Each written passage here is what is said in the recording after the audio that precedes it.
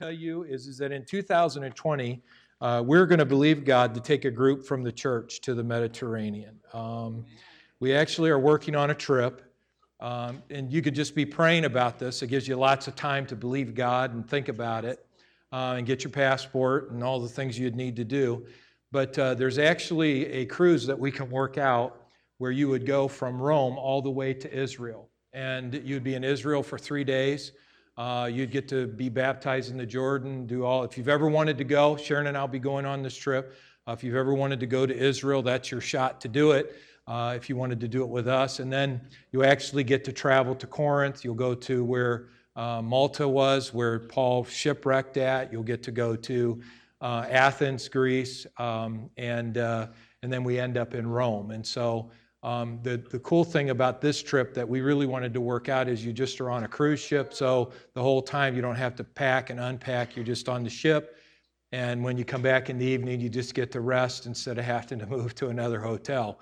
But we really felt strong about at least putting the invite out. Now that's 2020, not next year, okay? But just something to think about. Now, here's the thing. I know folks think, well, yeah, but the cost has got to be prohibitive. Well, let me tell you something.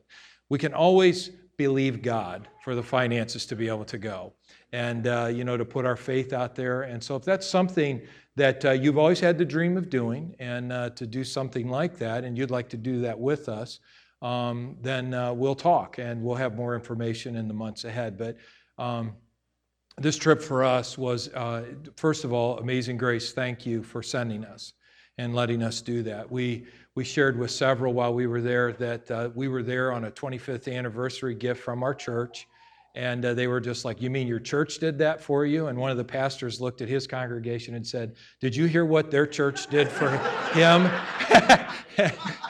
And I looked at one of the board members and I said, you do know it's Pastor Appreciation Month, right?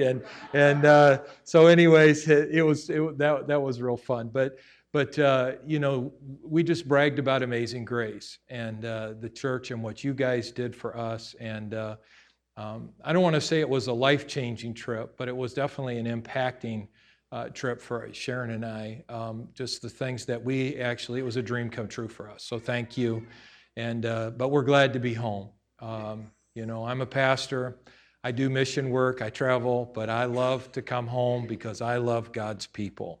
I don't know why. It must be a supernatural thing, but I just do. I miss the people. I think about you while I'm gone. Sharon will tell you that, I pray for our church. I pray for our people in the church. What's going on. I think about what's happening here, what you're doing, what's going on. I watch on Sunday mornings, even though it's a different time zone. And we're still operating on the 6-hour, 7-hour time difference. So that means, we're tired, we're ready to go to bed at 8 and we're awake at 4 a.m. and, sometimes 3:30 in the morning. And so we're still adjusting. And praise the Lord, now next week we get to adjust to the 1 hour back, right? Which will mean then we're up at 2:30 in the morning instead of... But you know what? There's worse problems in the world than our sleep patterns. I want you to turn with me in your Bibles to Mark chapter 10. I want to share a message with you that really impacted me while something that God really impressed on my spirit while I was gone. I am teaching through the book of Ephesians, but I'm going to put that on pause today because I want to share this with you. This is out of Mark chapter 10 and verse 35 through 45. And this is a passage that you'll be familiar with, is where James and John, as they're traveling with Jesus, come up to him and they basically begin to ask him to do whatever they ask him to do. Would you do this for us? And Jesus said to them in verse 36, he said to them, well, what do you want me to do for you? And they said to him, well, grant us to sit one at your right hand and the other at your left hand in your glory. And Jesus said to them, you do not know what you are asking. Can you drink the cup that I drink and be baptized with the baptism with which I am baptized? And they said, we can. And so Jesus said to them, you will indeed drink the cup that I drink and be baptized with the baptism with which I am baptized. But to sit at my right hand or my left hand is not mine to grant. It is for those who it has been prepared. When the 10 heard it, they began to be very displeased with James and John. But Jesus called them together and said, you know that those who are appointed to rule over the Gentiles lord it over them, and their great ones exercise authority over them. But it shall not be so among you. Whoever would be great among you must be your servant. Let me read that again. But it shall not be among you. Whoever would be great among you must be your servant. And whoever among you would be greatest must be servant of all. For even the Son of Man came not to be served, but to serve and to give his life as a ransom for many. As a ransom for many. I need to just borrow, if I could, let me just borrow a row of people here real quick from Rick over to Omar. If you guys would just come up here a minute. And so I got a job. Come on, you come on up too. Amen. I know you. We know you. Come on. Now, what I want you guys to do, I need one more. Mona, come on up here. You be up here in this circle, in this group too. So, okay. Amen. Now I want you guys to make a circle. So make a circle. I'll stand in the middle. There's always one in the group. Join hands if you guys would. Now, what's interesting about this is that this is something that I think we could all agree with, that if we were all going to make a circle, chances are this is how we would make a circle. We're taught from the time that we're little kids when we sang Ring Around the Rosy, Pocket Full of Posies, which is a song about death actually, but nobody tells us that when we're kids, right? That the pocket full of posies was actually to hide the smell of people dying during the war. Yeah. All fall down. You know what that? The plague. Thank you for clarifying that. So anyways, but that's okay because we're not going to make them sing that, okay? But because this is what we're used to, this is what we naturally tend to do when we're asked to make a circle, is we make a circle and we're all facing each other, right? And in this circle, as we're all facing each other, our backs are to some of those who are behind us. Your back is to the people that are here. Your back is to me. Even though you can each see each other, you cannot all see what's going on around you, right? Now, I want you all to turn your backs towards each other and join hands. But then I can't see them. Yeah, right. That's right. And make a circle. See, this is the circle that God calls us to make. This is the circle that God calls us to make. Not an inward circle, but an outward circle. Okay, guys, you can sit down. Didn't they do a good job? Amen? Except this guy here is giving me trouble, but besides him, you're all right. But here's the point. The disciples talk to Jesus, and they are trying to create an inward-facing circle. They're more concerned about who's going to be in charge, who's going to be at the top of the list, who gets to sit at your right hand and who gets to sit at your left hand. And that's typical. I mean, that's typical in churches, that's typical in politics, that's typical in social networks, it's typical all around us that people, those are the kinds of things that get focused on. And we're taught from a very young age that that's the way that things are, that there's a pecking order, right? That we're all taught that. And, but the thing is that what Jesus says is that, look, guys, I want you to understand that what I'm trying to do isn't what you think this should look like. It's not the traditional circle that you're used to. The circle I'm trying to build is one that is not facing inward, but it's one that's facing outward. And so what does Jesus tell them there in that passage? He says, look, here's the thing, guys. What I'm saying to you is if you want to sit at my right hand and my left hand, then become the servant of everyone. And do you see how contradictory that is to established theory on leadership? You know, that this is one of the things that we've been dealing with in America for quite a while, is what does a leader look like? Well, if you go back 50 years, what a leader looks like in a company, they get all the money, they get all the perks, all the people at the top. Now we're starting to see an inversion. Now it's so slow because it's a hard thing to do because you have years and years of traditional ways of thinking, but you actually see inversion happening. And that's a good inversion. It should have been that way from the beginning. Because if you want to be great, the greatest thing you can do is make everybody around you great. I mean, if you really want to be successful, then just make everybody around you successful. But when you become the center of success and it's really about what you can do for you, then you're looking at an old paradigm. You're looking at an inward circle. And I spent a lot of time this last week, and of course I've dealt with several churches that are struggling through this process of churches that are dying in the world. Major denominations that are rapidly decreasing, and they're just now starting to realize that they have to change the paradigm, the pattern that they've been operating under, because basically their churches have become an inward circle, where we're more concerned about what's happening in the circle and the people that are in the circle, where we talk more about how we can keep everybody in the circle instead of facing outward and how we can reach the people outside the circle. The circle. You know, Jesus beat to a different drum, didn't he? I mean, he really did. If you really read what he said, he really was not popular with the religious leaders of his day. I mean, they just didn't like what he had to say. Now, there were some that were like, you know what, he's right, and somebody should have been saying that, but there were a lot of people did not like what he said because he just beat to a different drum.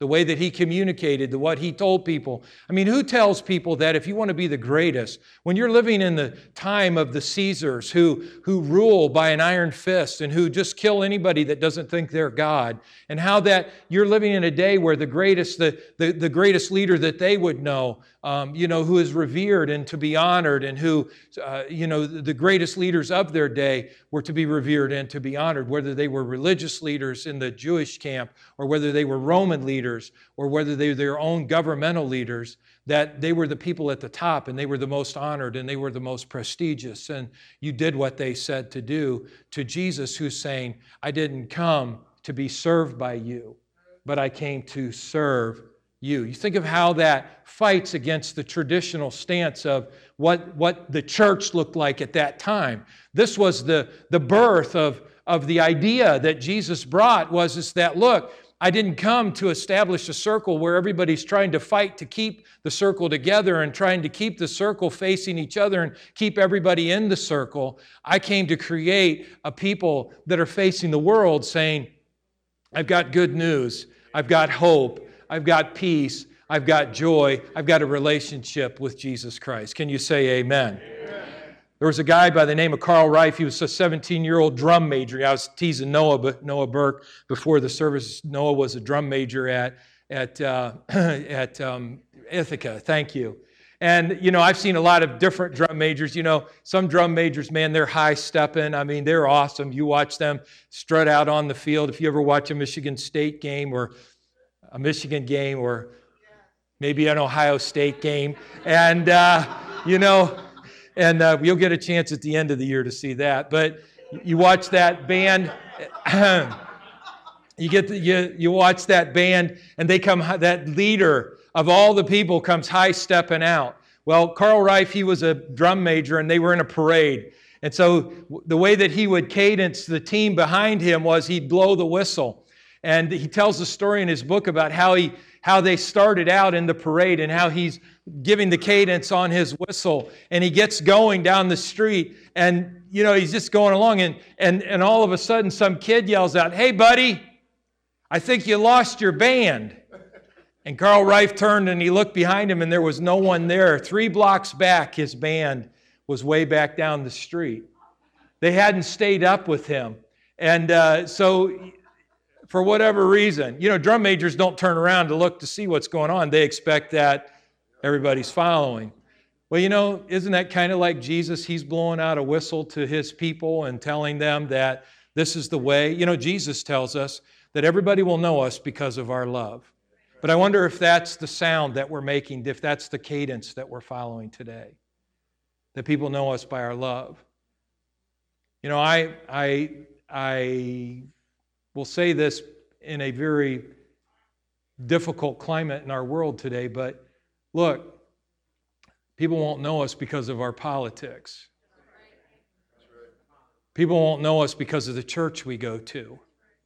People won't know us because of how much money that we have, or whether we're a Hollywood celebrity, or we're some sports figure. People, the greatest thing Jesus said people could know us by is our love. Now listen to this. This is really powerful.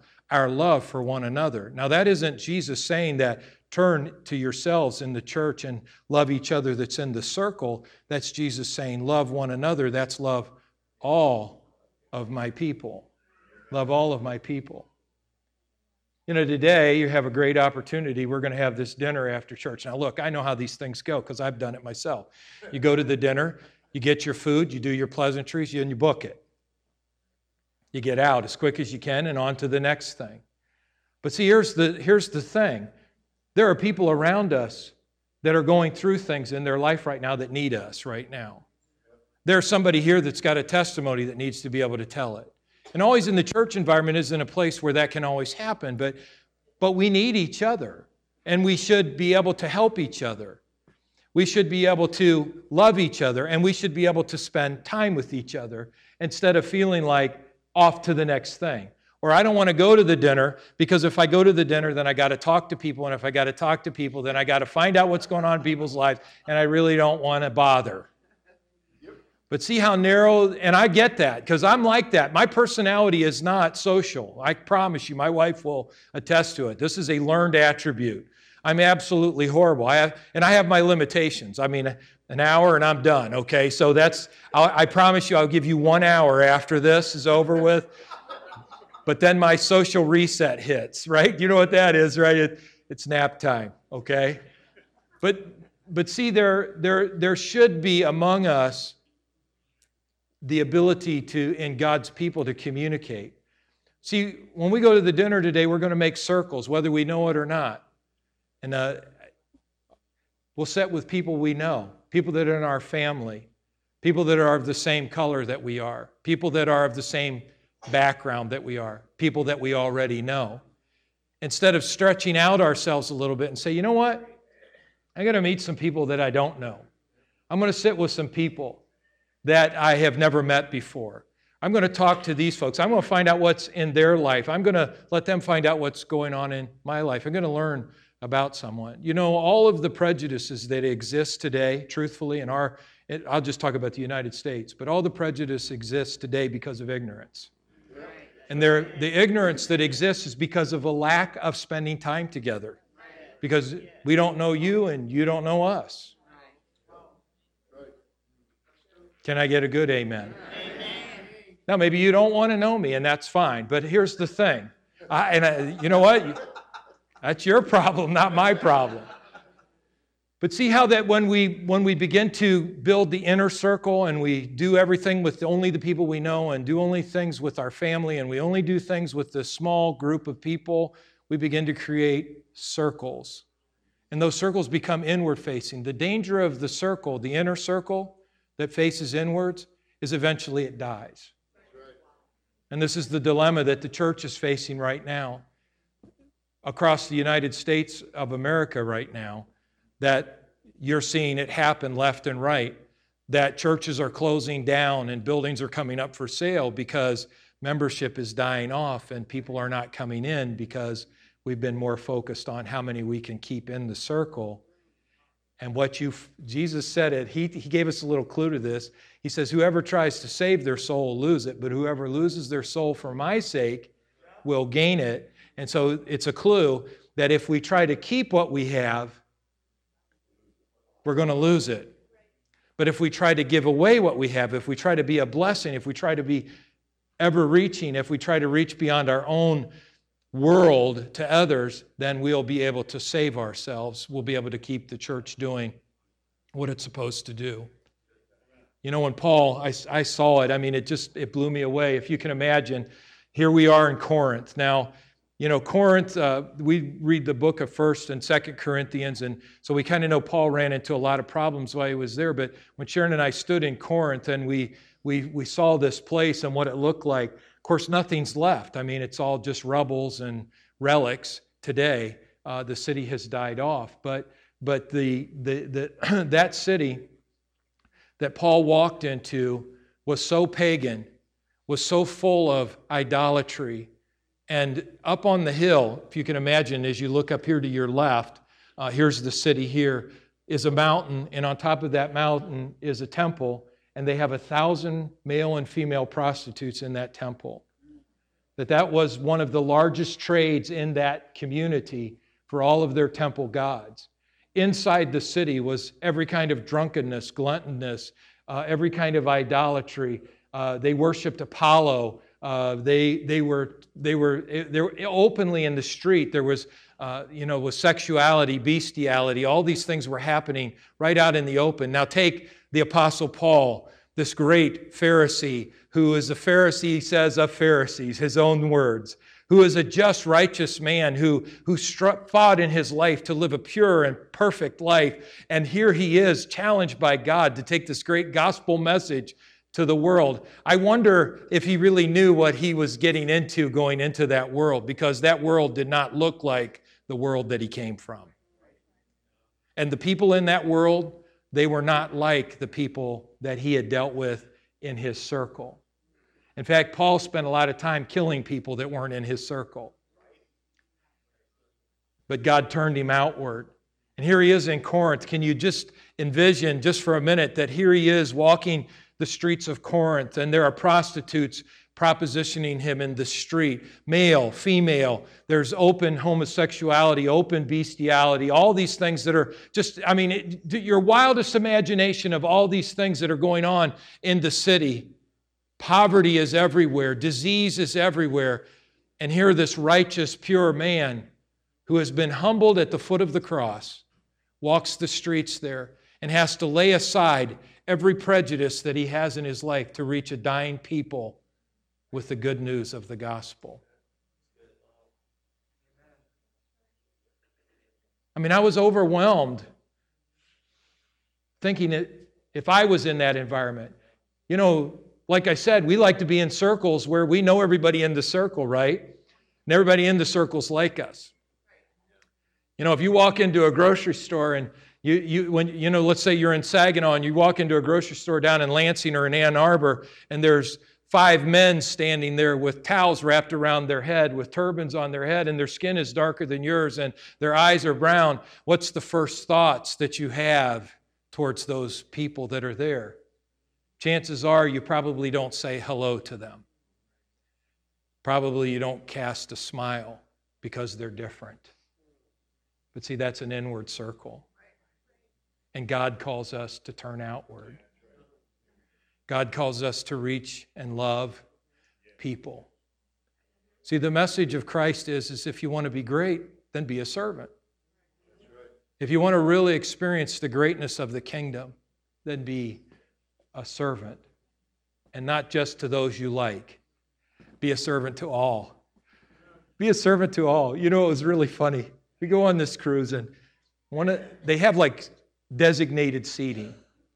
And so what happens is that they seat us at a table with this one woman who's, the only way I can describe her, some of you will know about this because you'll remember, she's kind of like Phyllis Aiken. Do you remember Phyllis Aiken? Some of you do.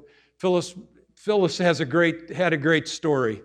Phyllis always felt it was her responsibility to tell people how wrong they were.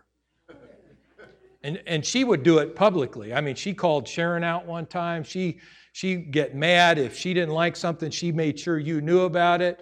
And Phyllis got mad at us and left the church here. She walked away and she didn't have one good thing to say about it. But years and years later, all of a sudden, Phyllis shows up. I always think when somebody's left mad, why are they back? And so she comes back and she comes up front to me, Brad, and she sits down and she says, listen, she said, would you be my pastor? And my first thought was, well, have you changed? Right? Because we're accepting as long as you're like I want you to be, right? Help us, Lord. So she said, would you be my pastor? And before I could even think, thank God that the Spirit speaks through you before your brain can kick in. How many of you would attest that that's a good thing, right? That it's something spiritual came out of your mouth and you really weren't thinking that, but that's what your heart was saying. And I said, absolutely, Phyllis, I would love to be your pastor and have you as part of this church, unconditionally. Come back, we love you. And I can't say that some people are just God's sandpaper in the church. Do you know what I'm talking about? I didn't say your name. Why you look so serious? Is he talking? But some people, when they rub up with you, they just take an edge off of you. Phyllis was just one of those kinds of people. And I loved her. I love Phyllis because you always knew where you stood with her. That's a fact. Well, Phyllis, a great testimony anyway. She came back to the church a couple of years later. She passed away. We got to do her funeral. I mean, she made peace with God. She made peace with us. She made peace in her life, and she was in the church that she actually never felt like she was ever apart from before she died. And I think that's a pretty cool story. Well, this lady at the table was like Phyllis. And so she's sitting there. She is diametrically, completely opposite of every political view that I have, just about every religious view that I have. And she's not quiet. Don't you love people like that? And they're not quiet about it. I mean, we can't just have a decent dinner. And me, always putting my foot in my mouth, I started asking questions, right? And Sharon said to me afterwards, she says, you're really good at getting stuff out of people. And I'm thinking, yeah. I'll tell you, the secret to getting stuff out of people is just let them talk about themselves, because people love to talk about themselves. And so I just started asking her questions, and I started hearing all this stuff. And then if you said something she didn't like, she'd correct you right there at the table. And I'm thinking, while I'm sitting there, okay, can we have a different table? Because I felt like I needed a different circle. And maybe you've ever been at dinner with somebody you thought, I need a different circle today. I'm not talking about when you're eating dinner with your spouse now. I'm just talking about, right? And I mean, Sharon and I walked away from that dinner and said, man, she really has a lot of opinions about stuff. And I says, yeah, and most of them don't even come close to what we believe. But here's the thing, she needed love. She needed love. Bob Goff, who is just a great writer, if you've never read any of Bob's stuff, you got to read some of his books. But Bob Goff made a statement that people in the world don't need to know how wrong they are, they just need to know how much love they are. See, part of the deficiency that we have in our world, and I'll just talk about the United States, well, let me just talk about Michigan. Part of the deficiency that we have in the state of Michigan is that we have a deficiency of love. Because everything that's going on around us, and I don't care whether it's politically, socioeconomic, I don't care what it is trying to build a circle. And that circle is an inward-facing circle. And let me tell you, inward-facing circles do not work long-term.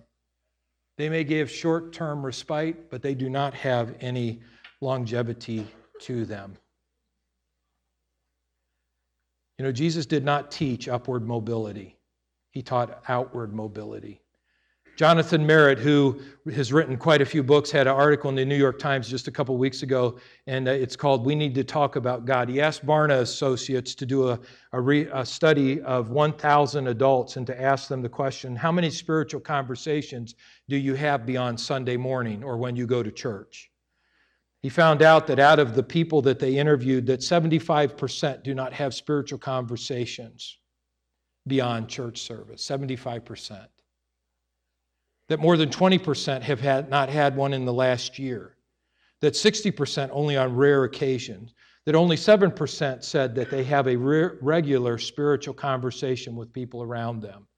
Here was the real kicker.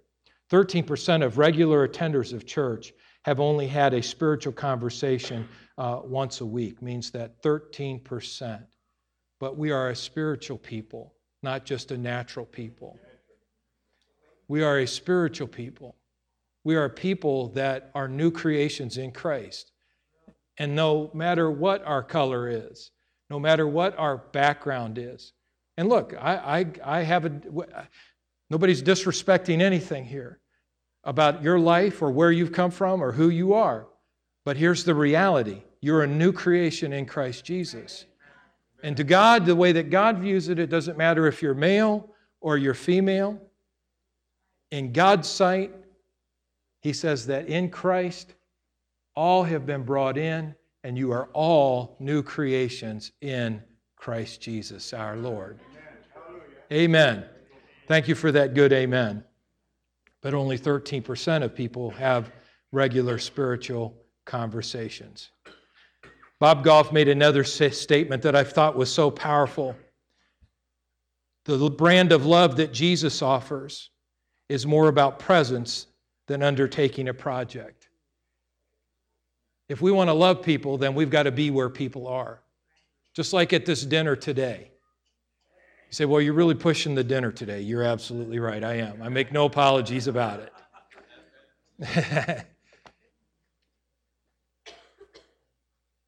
But if we really want to practice the love of Jesus, then we have to talk to the people that look different than we do.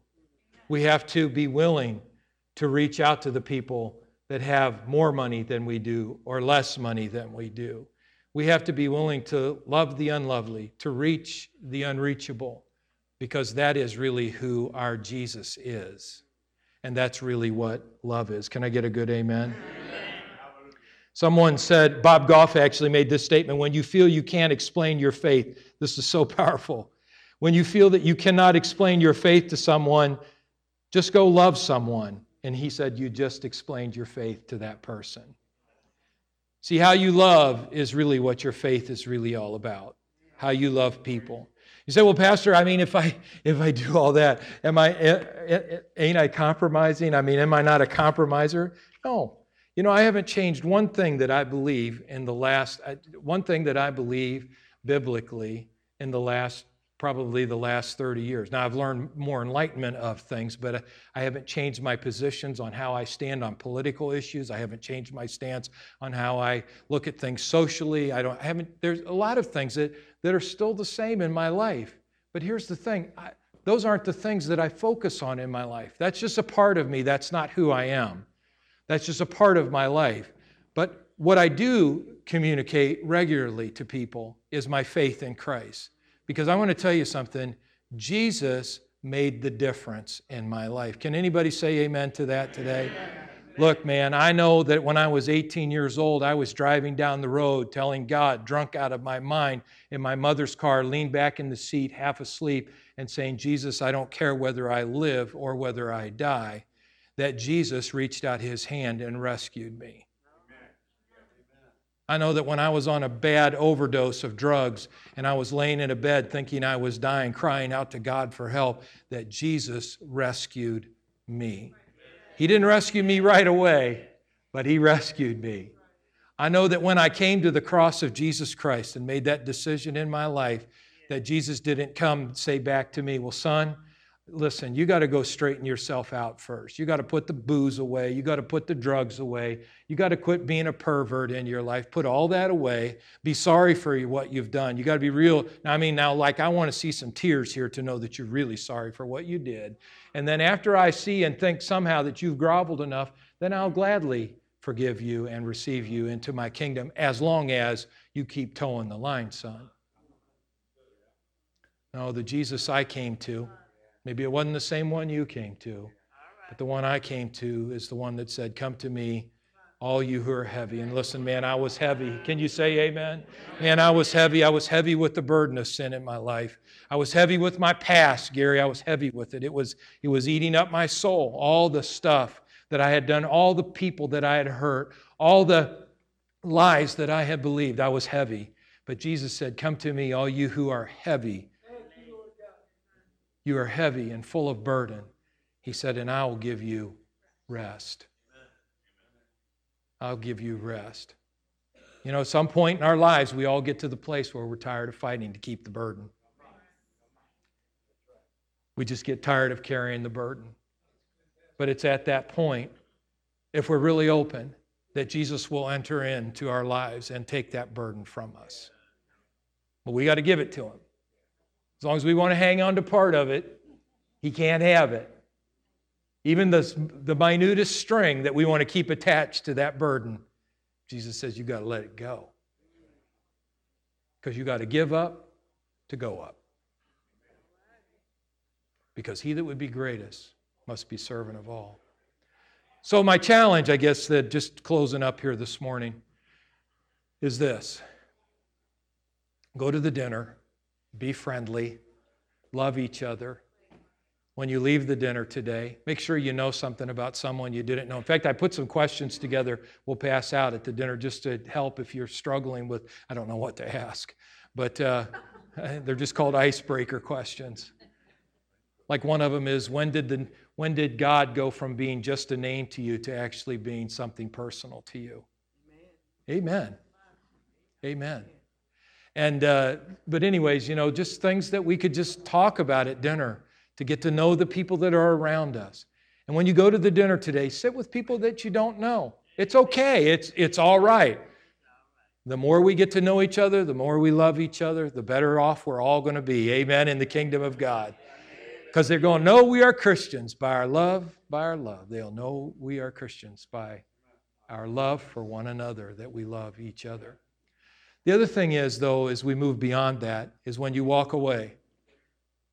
I want to give this verse to you. This is powerful. This is out of the Amplified Bible. You can just write it down, but this is out of the book of John, 2 John, chapter 1 and verse 6. And if you've ever read the 3 books of John, 1st, 2nd, and 3rd John, 2nd's kind of a tough one because it doesn't seem like there's anything real spiritual in that book for you and I, because it's written to the elder woman, and then he goes on and just gives some orders. But in the end, he finishes up in verse 6 with these words.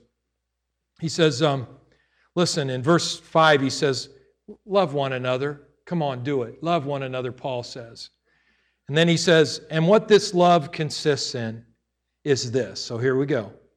That we live and we walk in accordance with and guided by His commandments, His orders, His ordinances, His precepts, and His teaching. He said, this is the commandment, as you have heard from the beginning. Now watch it. As you have heard this commandment. Now these are His orders. This is His whistle blowing. This is what He's doing. This is the cadence He's sounding out to His people. His orders, His ordinances, His precepts, His teaching. This is the commandment, as you've heard from the beginning, that you continue to walk in love, guided by it, and following after it. And following after it. What is the sound of our Master today? Our Savior, our Lord. What is His sound? What is He shouting out? He's saying, look, walk in love and be guided by it and follow after it. Walk in love. Just be loving to people. Well, I don't like them. He didn't say you got to like anybody. There's a lot of people who don't like you. I don't blame them. But I didn't say anybody's name. Well, yeah, somebody like, I hear you. He ain't talking about me, I don't think. But we're called to love and be guided by it and following after it. Now, Gerald was telling me he was at Walmart this last week, and he said he heard this woman make a statement. Was it to her husband, Gerald? Yeah. And she says, I'm in so much pain. I hurt. And Gerald says, well, would you let me pray for you? And she said, yes, please. And she got healed in Walmart. Now, look, listen, it doesn't matter whether you have a Bible education or have a high school education or have a college education. But what does matter is that you have an outward circle that looks at the people that are around you. Don't be like I was so many years ago. I was walking by a person and I said, how are you doing? They said, terrible. And I walked away and said, well, that's good. See, we're just in too big a hurry to take time to really care about what's going on around us. And I had to go back and apologize to the person.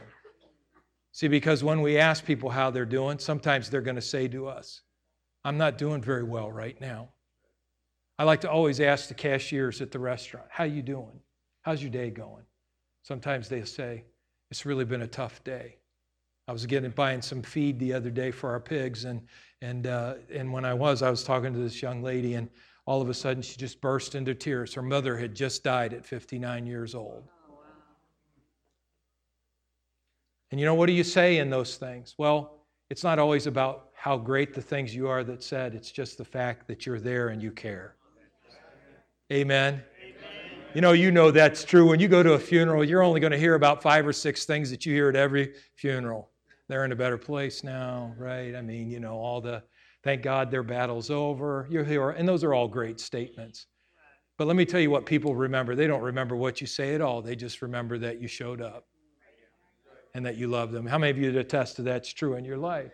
That somebody cared and they just showed up and just said, whatever I can do. And you probably aren't going to ask them to do a thing, but at least they were willing to help out and love.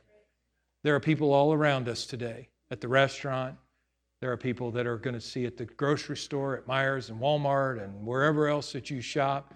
There are people in your neighborhood right now that all they need is for you and I just to be present and accounted for and just to love whenever they're going through things. Not to try to explain it, not to try to justify it, but just to try to love. Let's bow our heads. Father God, I thank you today for the great love in which you have loved us. Lord, thank you for saving me. So undeserved on my part, so freely given on your part.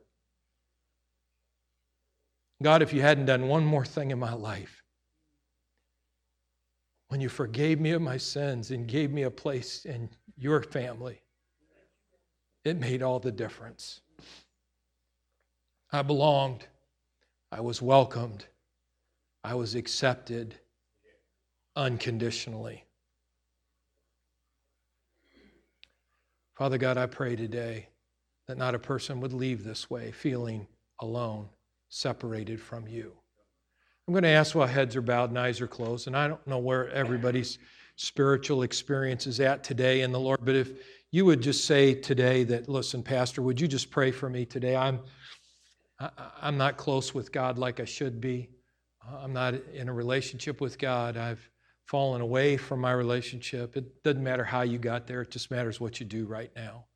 If you'd say today that you'd just like someone to pray with you, and I'll pray with you. I'll pray with you right here from the altar. I'm not going to make you come up front because I don't think that's going to make any difference in your prayer at all. But I'll pray with you here today, and I'm going to believe God, and we're going to believe with you as a congregation that, look, whatever path, the trajectory of your life is going to change dramatically today because of the choice that you make in just a few moments. So look, I'm asking, while heads are bowed, eyes are closed, we're not looking around here. In a few minutes, we're going to pray together. But if you'd say to me, Pastor, listen, I want you to pray for me today. I want you to pray with me that I'll make things right with God today, that I'll be at peace with the Lord, that I'll get back on the right track. And if that's you I'm talking to, I'm going to ask you to do, if that's you I'm talking to, is I want you just to make eye contact with me all over the building. That's all you have to do. Thank you. Thank you. Is there anyone else here today? I'll just take a moment scanning the card. Thank you. Amen. With these 2, 3, amen, today. If that's you I'm talking, if this is really speaking to your heart, these 4, 5. Is there anyone else here today? At the cross, where I first saw the light and the burden of my sin rolled away. It was there by faith I received my sight, and now I am happy all the day. Is there anyone else here today that would say with these 5, yes, that's me, Pastor. Pray with me, please, today before we leave here. Amen. Well, stand up with me. Hasn't this been good today? We're going to pray with these 5, all of us together. And we're just going to believe, God, that as you pray this prayer by faith, amen, you don't have to get up if you struggle. That's all right. Amen. Father, I thank you right now that your Holy Spirit is here, that, Lord, in the meekness and that we have to offer, Lord God, which is nothing, we can declare words of faith that have so much power that it can literally take a person who is lost or confused or broken or heading down the wrong path and change the whole trajectory of their future by just the words that they would just speak in just a few moments. I'd like all of you to pray this prayer with me out loud right now. Say this out loud with me. Lord Jesus, I come before you today as my Savior. I call upon your name. Lord, you paid a price I could never pay. So today, I declare over my life, you are my Savior. You are my Lord. I turn from sin and I turn to you. Your new life. From this day forward, you and I, Lord, will walk together. In Jesus' name I pray. Amen. Give the Lord a hand for these 5 today. Amen. Hallelujah. Amen. Now look, we're going to go to the dinner. We're going to be loving. Amen. We're going to wait for one another. We're going to help some of our seniors get into the building and not make them walk alone. And we're going to say grace here before we go, right? Because I wouldn't want you to starve today, right? Let's pray. Father, in Jesus' name, we bless the food, Lord God, today in our fellowship time together at the harvest party. Lord God, I thank you. It'll be an awesome time of fellowship, getting to know each other, Lord God, intermingling with one another. Father, help us each to have the courage to do what's right today and walk in love, guided by it and following after it. In Jesus' name, and all those agreed said, Amen. Be blessed. I'll see you there.